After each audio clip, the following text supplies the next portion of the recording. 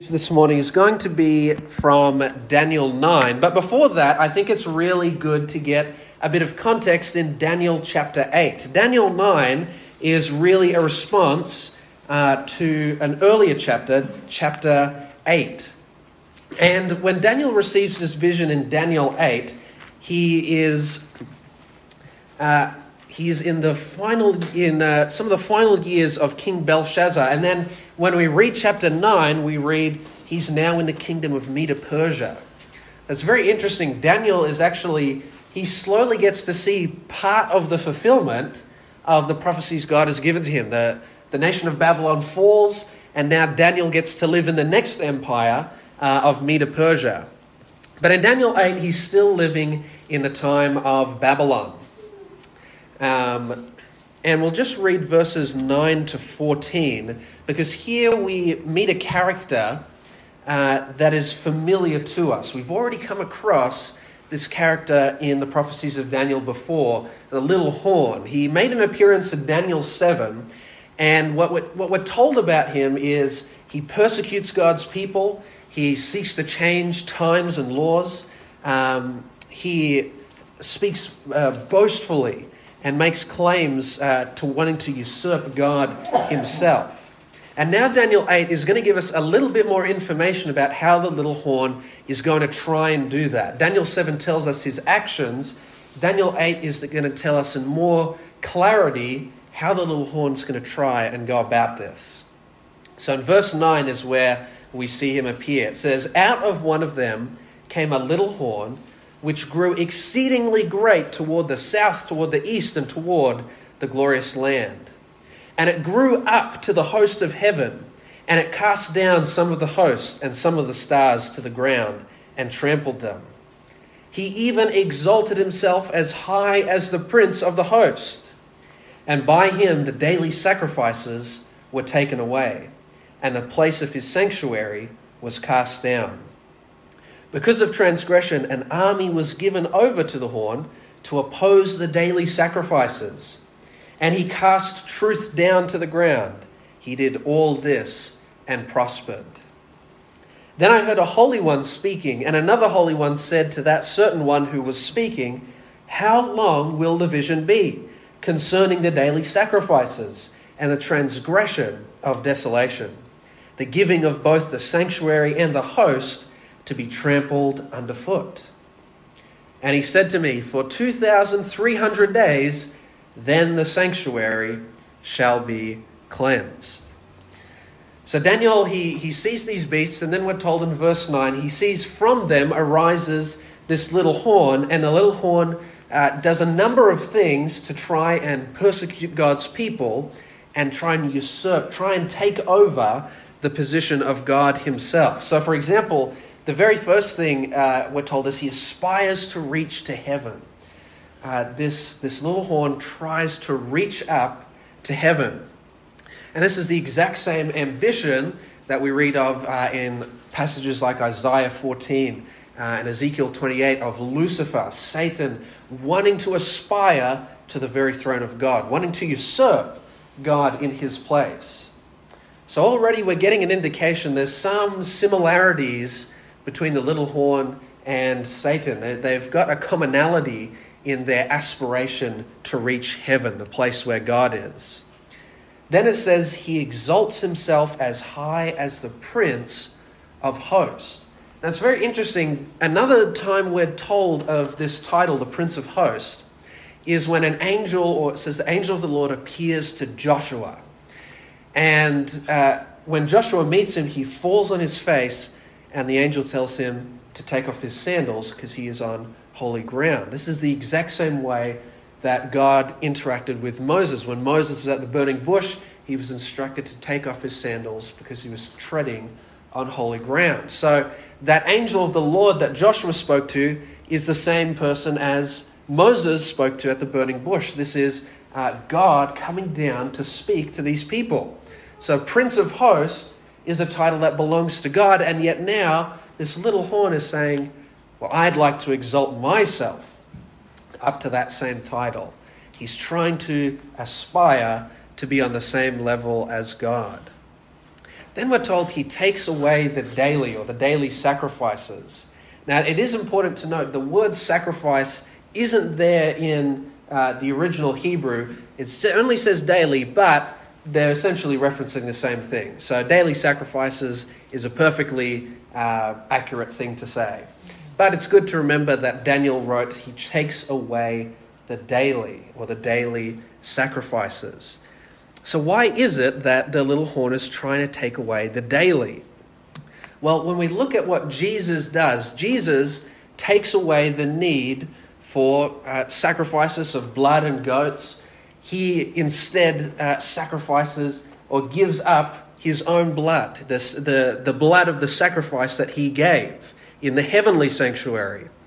And so the little horn is trying to get in the way of Jesus' mediation in the heavenly sanctuary. He's trying to put an end to the ministry of what Jesus is doing. And so it says he throws down the sanctuary from heaven down to earth. And it's very interesting that the little horn did exactly that. It decided to make it so that if you wanted forgiveness of sin, going directly to God wasn't good enough. There had to be an earthly mediation. You had to go through a human power in order to receive forgiveness from God. And so it says he uses an army to oppose the daily. There's this contingent that works on behalf of the little horn to help him out in his ambition of opposing the high priestly ministry that Jesus has for you and I. And then it says he tramples on the truth. He tramples and casts down truth.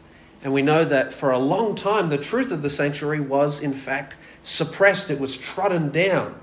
The beautiful truth that Jesus stands in the heavenly sanctuary for you and I was for a long time tried to be neglected and suppressed as much as possible.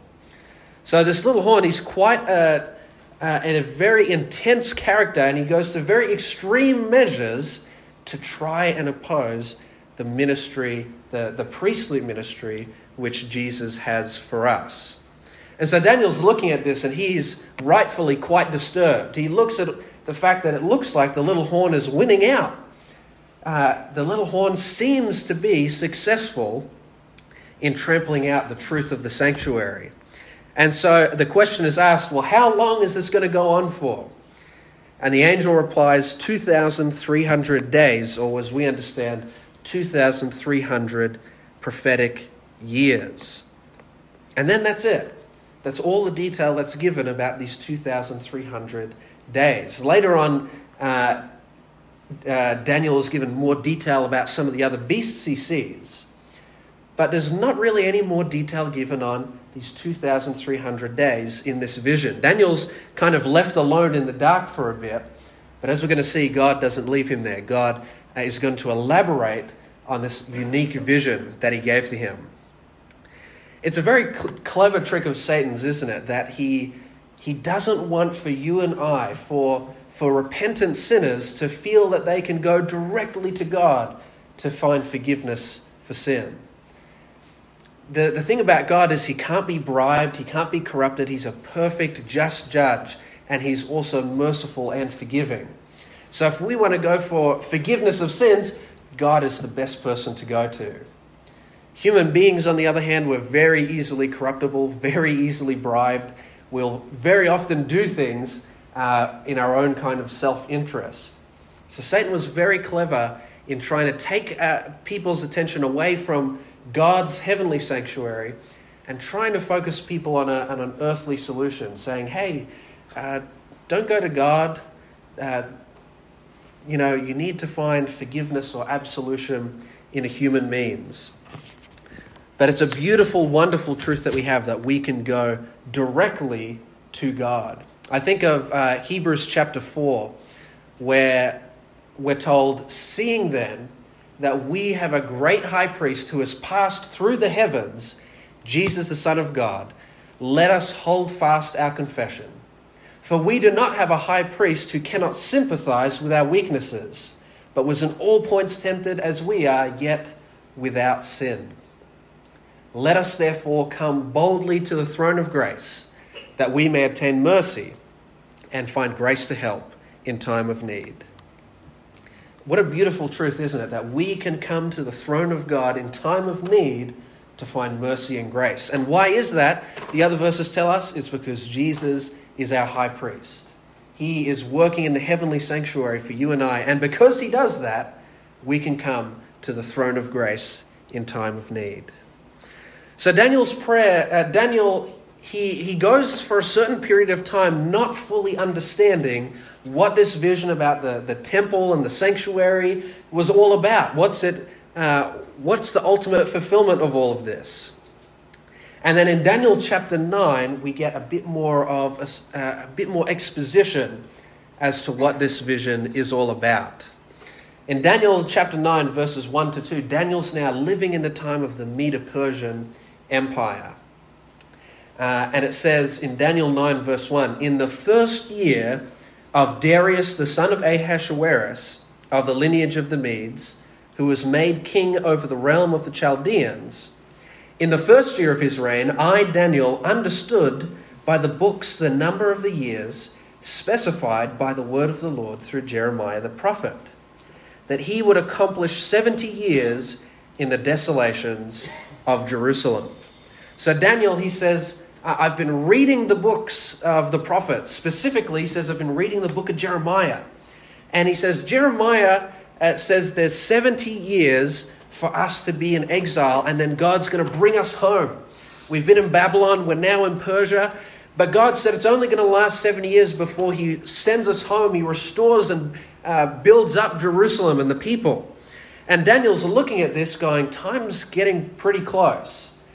And he's wondering, and we're going to see in his prayer to God, he starts appealing to God. God, you promised through Jeremiah that we'd be able to go home. The time's coming up soon. Please be faithful to that promise. Now, it's interesting as well. What did the prophet Jeremiah specifically say about these 70 years? Well, 2 Chronicles gives us a little bit of detail. This is some of the final verses in the book of Chronicles, talking about the destruction of Jerusalem by Babylon.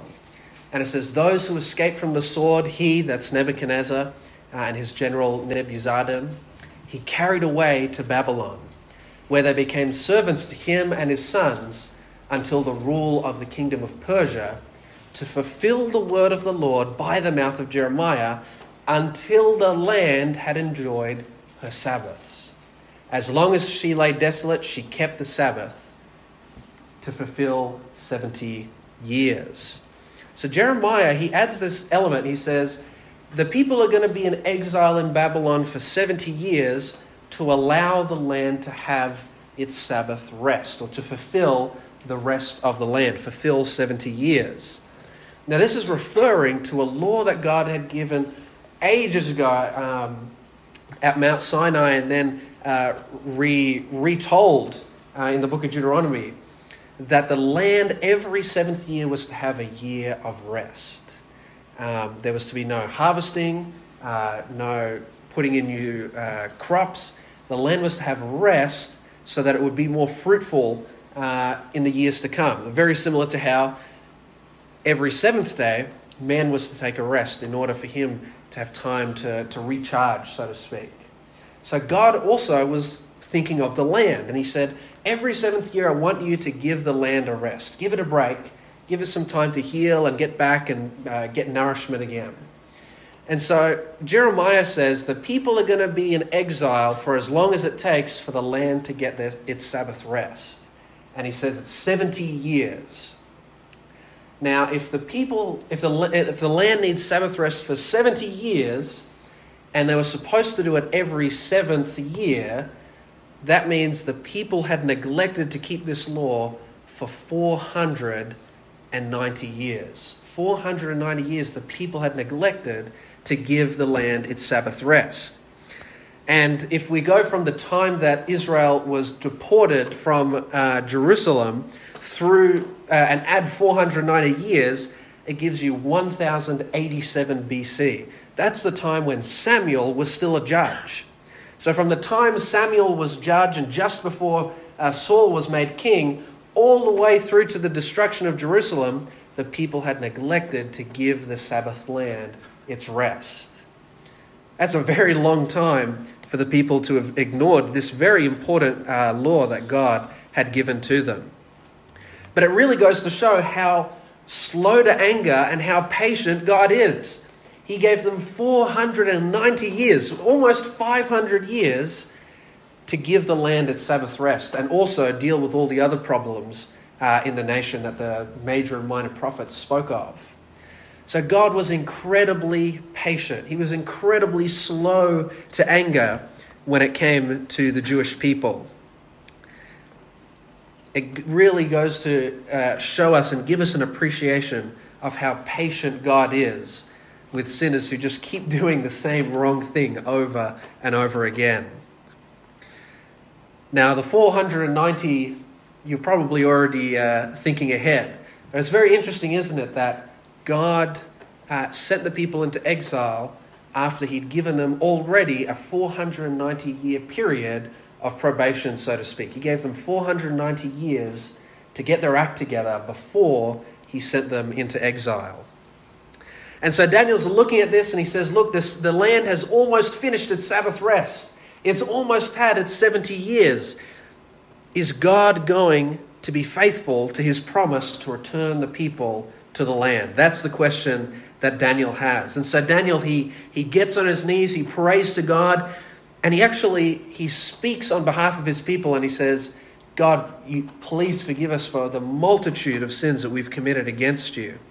And then he pleads with God. He says, God, it's in your character and nature to be merciful and forgiving. Please look over the things that we've done, and please be faithful to the promise you made and restore us back to Jerusalem.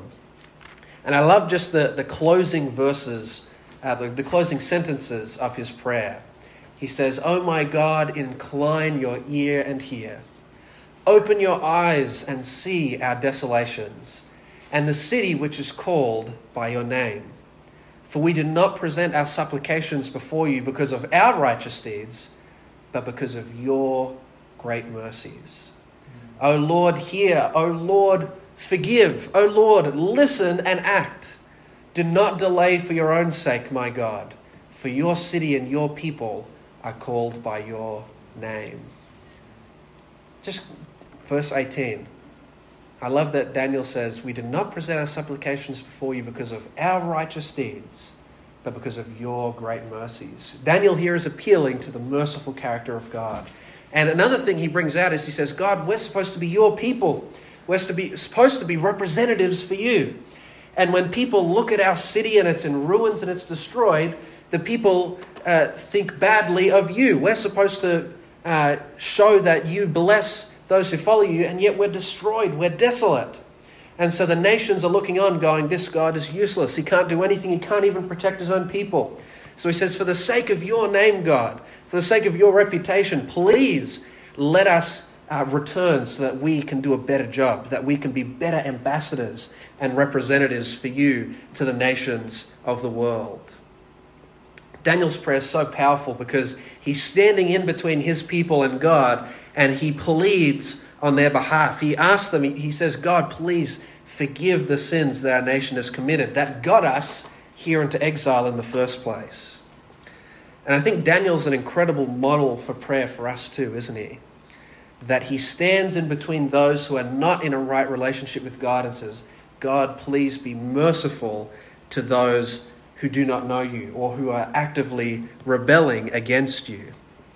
And this is a type of prayer we should also implement into our lives. I'm sure all of us have those in our lives that we dearly love who do not yet know God, or perhaps are antagonistic towards God.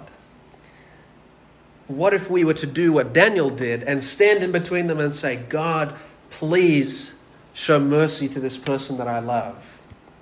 God, please send your Holy Spirit to work on their heart. Please convict them so that they can come into the truth of the knowledge of you.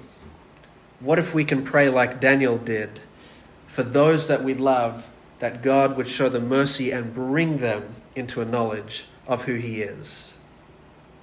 So Daniel's giving this prayer, pleading on behalf of his people. And then we're told the angel Gabriel appears to him. Now, Gabriel was also in his vision in Daniel chapter 8. So already our kind of senses should be going, okay, there's something unique going on here. Gabriel's only appeared in one other vision so far. That was in Daniel chapter 8. Now he appears in Daniel chapter 9. And I love what Gabriel says to Daniel in verse 23. He says, at the beginning of your supplications, the command went out, and I have come to tell you, for you are greatly beloved. Therefore, consider the matter and understand the vision. What a beautiful title Gabriel gives to Daniel, isn't it? I think we would all love to have a title such as that, to be greatly beloved by God. And I think it's evident why God loved Daniel so much. It was because he was a righteous man. We see in the stories prior to this, he stands by his principles. He's a testimony to the God, to the one true God in a culture filled with idols. And here he is pleading on behalf of his people. And he does so in a humble way. He says, God, I come before you not because of how good we are, but because of your richness in mercy. I think it's abundantly clear why God described Daniel as greatly beloved to him. And so then, as a result of this, because Daniel is greatly beloved, God has sent Gabriel to now explain the vision. Gabriel says, I've come to explain the vision. What vision is he referring to? Well, we see Gabriel was present in the vision of Daniel chapter 8. And remember, Daniel didn't get a full explanation about the sanctuary and the little horn and the sanctuary, the 2,300 days. So Gabriel's coming here, he's saying, I'm here to explain the vision that we spoke about last time. I'm here to give you more clarity. And verses 24 to 27 give us detail about what that's all about. So Gabriel says, 70 weeks are determined for your people and for your holy city, to finish the transgression, to make an end of sin, to make reconciliation for iniquity, to bring in everlasting righteousness, to seal up vision and prophecy, and to anoint the most holy. Know therefore and understand that from going forth of the command to restore and build Jerusalem until Messiah the Prince, there will be 7 weeks and 62 weeks. The street will be built again and the wall even in troublesome times.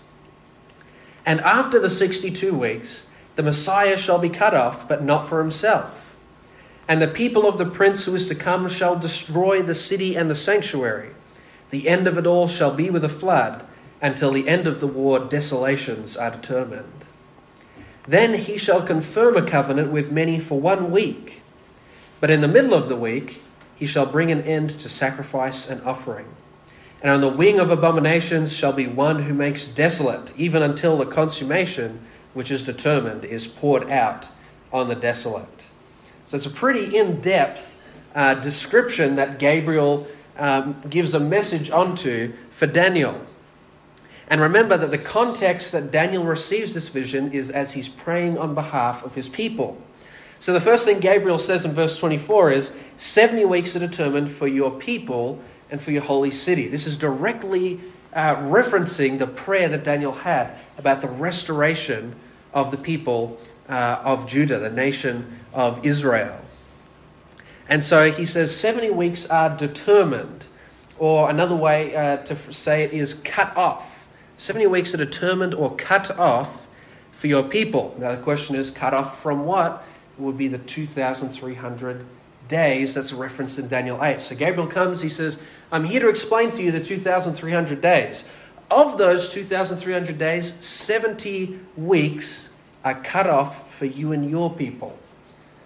So God is now beginning to describe that he's going to give the nation of Israel another shot. He's going to give them another chance. He gave them 490 years before he sent them into exile.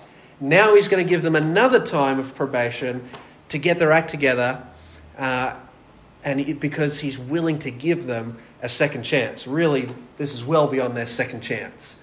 but I think you understand what I'm saying.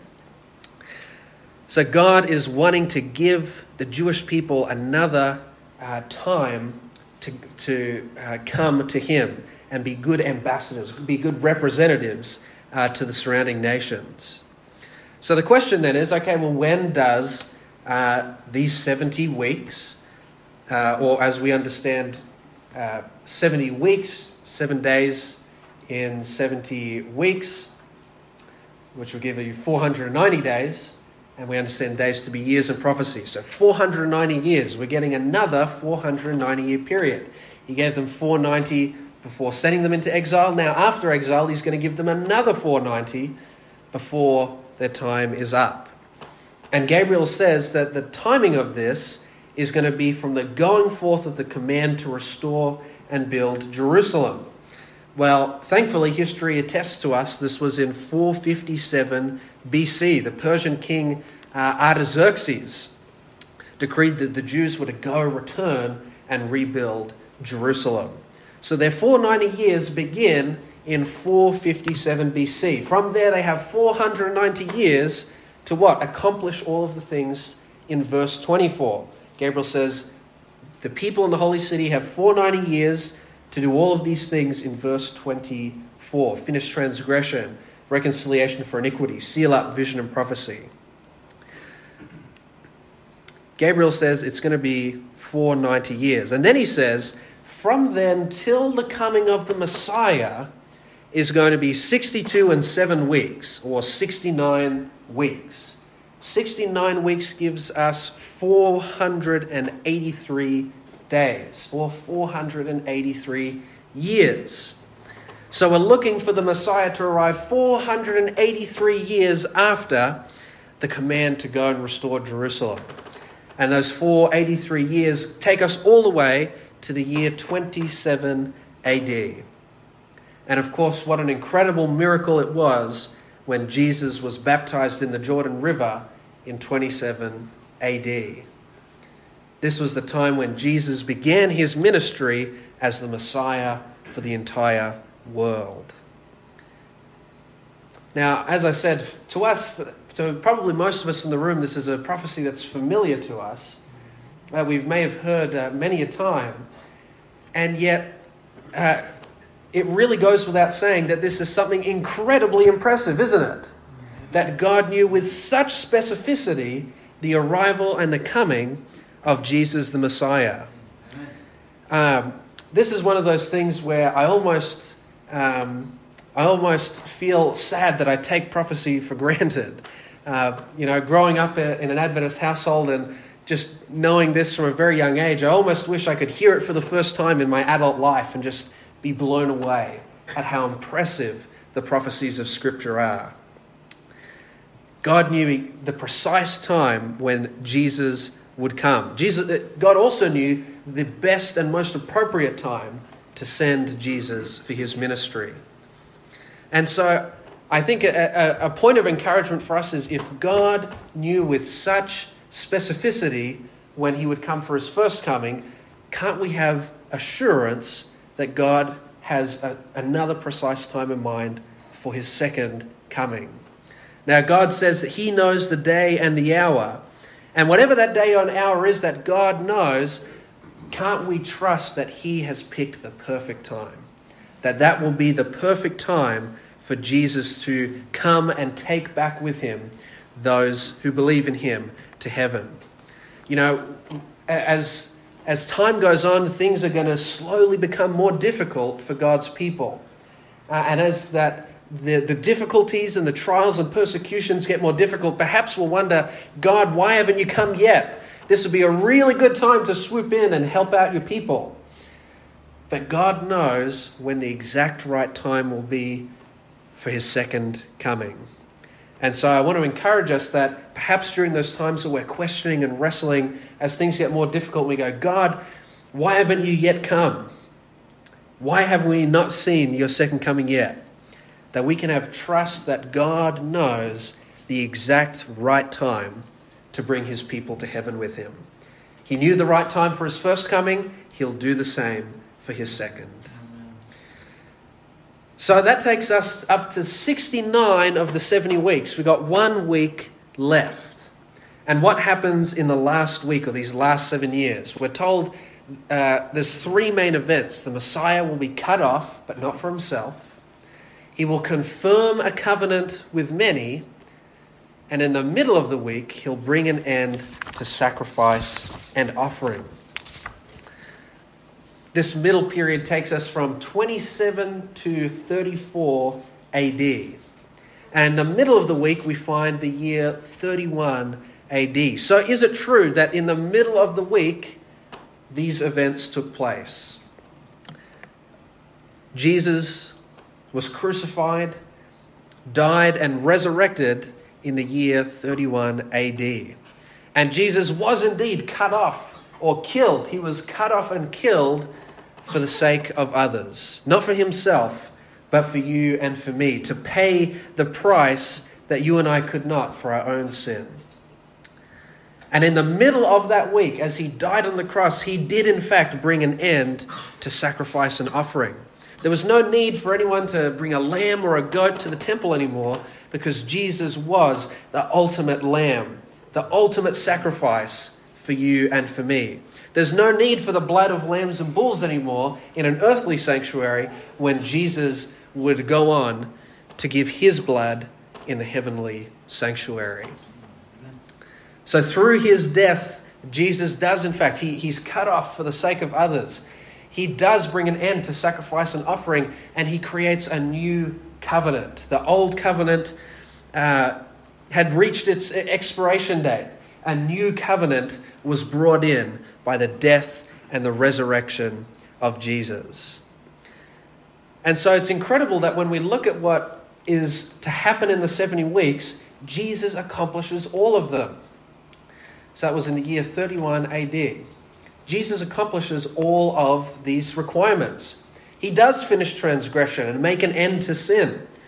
Because of his death, sin has lost its power and its grasp on people like you and me. We are able to be free from the slavery of sin and be able to be free from the debt, the penalty of sin, because Jesus paid that debt and paid that penalty. He's made reconciliation between us and God. Prior to this, we could not come before God. We were in a relationship of enmity with God. And now Christ brings in reconciliation. He brings in everlasting righteousness because it's his righteousness which is everlasting. His righteousness which he gives to you and to me so that we can be declared as legally innocent before the throne of God. He seals up vision and prophecy by being the one to fulfill the vision and the prophecy. And it says to anoint the most holy. There are 2 ways that some approach this most holy. Some believe it refers to Jesus as the Messiah. And of course we see Jesus anointed with the Holy Spirit at his baptism. The most holy anointed at the baptism of Christ. Another way some look at it is the most holy is very often used in reference to the most holy place in the tabernacle or in the temple, the sanctuary. And to anoint it was to indicate the beginning of its ministry. Just as Jesus was anointed at the beginning of his ministry, so also the temple and the sanctuary were anointed when they were beginning the ministry there. And we know that Christ, when he ascended to heaven, he began his ministry in the heavenly sanctuary. So whether it refers to an anointing in the heavenly sanctuary, it may refer as well to the anointing of Jesus himself. We see here that in the life of Jesus, the anointing of the Most Holy is indeed fulfilled. All of these things that God said were to happen before the end of the 70 weeks, Jesus fulfills. That's incredible because if you think about it, it says 70 weeks are determined for your people and your holy city to do all of these things. Now, I think it would be pretty difficult for any human being to do any of these, to fulfill transgression or to bring in everlasting righteousness. Surely none of us are going to be the one to bring in everlasting righteousness or to seal up vision and prophecy. So God said, during this probationary period, this is what I expect to be done. but then God's the one who does everything for them. He's the one who says, God comes down to earth and he says, I'll do it all for you. I'll accomplish all of these things on your behalf. And as Jesus does all of these things, the people that Daniel prays for and those in that holy city, how do they respond to what Jesus does? They say, we don't want you. We're not interested in you doing this for us. We're not interested in you fulfilling the words of the prophecy in Daniel 9. In fact, when Jesus is brought to trial, the people say perhaps some of the saddest words that you find in the Bible, which is, he's not our king. Jesus is not our king. We have no king but Caesar. They decided to worship an earthly ruler rather than their true king, who had done all of these things for them, who they'd condemned to death and was going to accomplish all of these fulfillments of prophecy in Daniel 9. There's a parable Jesus told that illustrates this, where he says, imagine a landlord has a vineyard and he puts tenants there and he sends a messenger and the tenants beat up the messenger. So he sends another messenger. They beat up that guy as well. Then he decides, I'll send my son. They'll respect my son. And they don't just beat him up, they kill him. And Jesus, he says, what do you think that landlord should do with those tenants? And the people give the right response. They say, well, I'd get rid of them. Jesus says, that's exactly right. The landlord will get rid of those tenants and put in new ones who will be good stewards of what they have been given to take care of. And that was the sad reality of what happened to Daniel and his people. The ultimate rejection of this was when they killed the first martyr of the Christian faith, Stephen, in the year 34 AD. 34 AD was the final year or the final day in that long prophecy. And in that year, God finally had to say, I'm removing these tenants. I'm going to put in new tenants. God gave 490 years before the exile, and he gave another 490 afterwards. And sadly, the people still rejected God. But the good news is that these new tenants include everyone. That everyone is able to enter into this new covenant which God created in the middle of that week. This is open to both Jew and Gentile. There's no one who is excluded from this community should they come with sincere faith and repentance before God.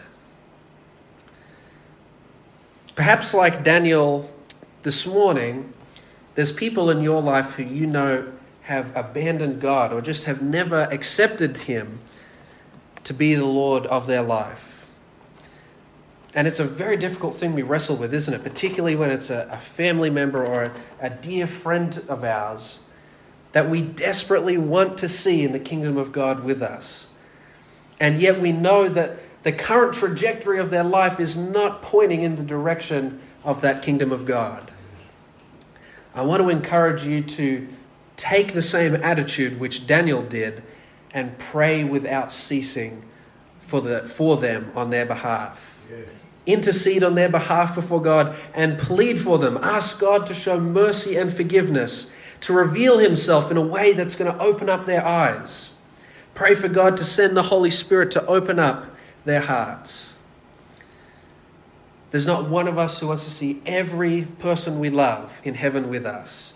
And I think beginning with the model of prayer Daniel gives to us here in Daniel 9 is a fantastic way to start. Praying and interceding on behalf of those that we love. Perhaps, like in Daniel's prophecy, the time for those that we love has already expended. Perhaps we know someone deeply and their probation has already closed. Daniel feels that same pain that perhaps you do as well.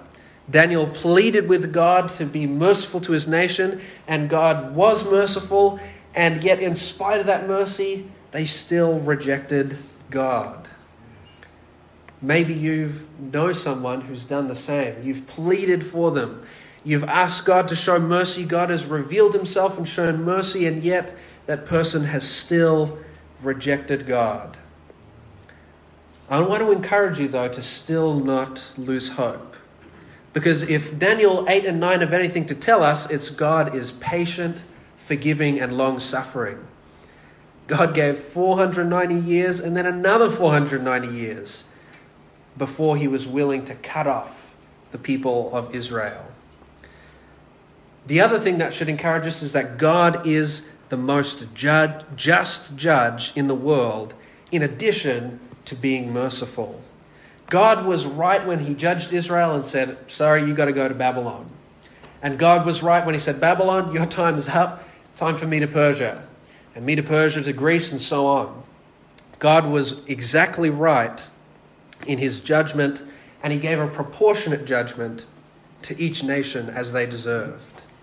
So if the fate of our loved ones who perhaps didn't know God, if it were in the hands of a human judge, I think we'd all be quite worried. Because again, human judges can be bribed, they can be corrupted, they can be easily manipulated, but God is the ultimate, truly just judge. Perhaps a comforting thought is that God knows the hearts of those we love even better than we do. We'll never be able to know the private thoughts and the hearts intimately of people in a way that God does. And God's going to ensure that he takes everything into account when he comes to judge every one of us. I believe there's comfort and encouragement to be had knowing that those we love are ultimately in the hands of both a just and merciful God. Contemplating God's forgiveness should also instill in us an attitude of forgiveness too. It's so interesting, this 490 number keeps appearing throughout Scripture. So you'll remember Peter asked Jesus, he goes, Jesus, how many times should I forgive my brother? He goes, is 7 enough? Jesus goes, 7? How about 70 times 7? Or 490 times? Interesting that number is used, the same number that God gave to offer his forgiveness to the nation of Israel. It's almost as though Jesus is saying, you need to show forgiveness to others the same amount that God has shown to you. If God can forgive his people for 490 years, 490 times, can't you do the same for those who have sinned against you? And surely the debt that we have to God is far greater than any debt that someone has to us. Looking at Daniel 9 should really instill in us an attitude of wanting to forgive others just as God has forgiven us. And finally, Daniel 8 and 9 encourage us in this way. It encourages us in knowing that Jesus is coming soon to bring about his everlasting kingdom, and that those who believe in him will be taken to heaven. When Jesus first arrived, God had already laid out the exact time in the prophecy of Daniel. God was precise and his timing was perfect. And if his timing was perfect the first, why should we not expect it to be so for his second coming as well? Until that time, let's push forward in our faith and commit our lives to the cross of Jesus. Let's intercede in prayer for those who we want to see in heaven with us. Let's forgive the debts of sin which people owe to us, just as God has forgiven yours and I, our debts to him. And let us approach boldly before the throne of grace to receive mercy and forgiveness. Let us spread this good news of Jesus' death and resurrection right on time, and his soon return right on time.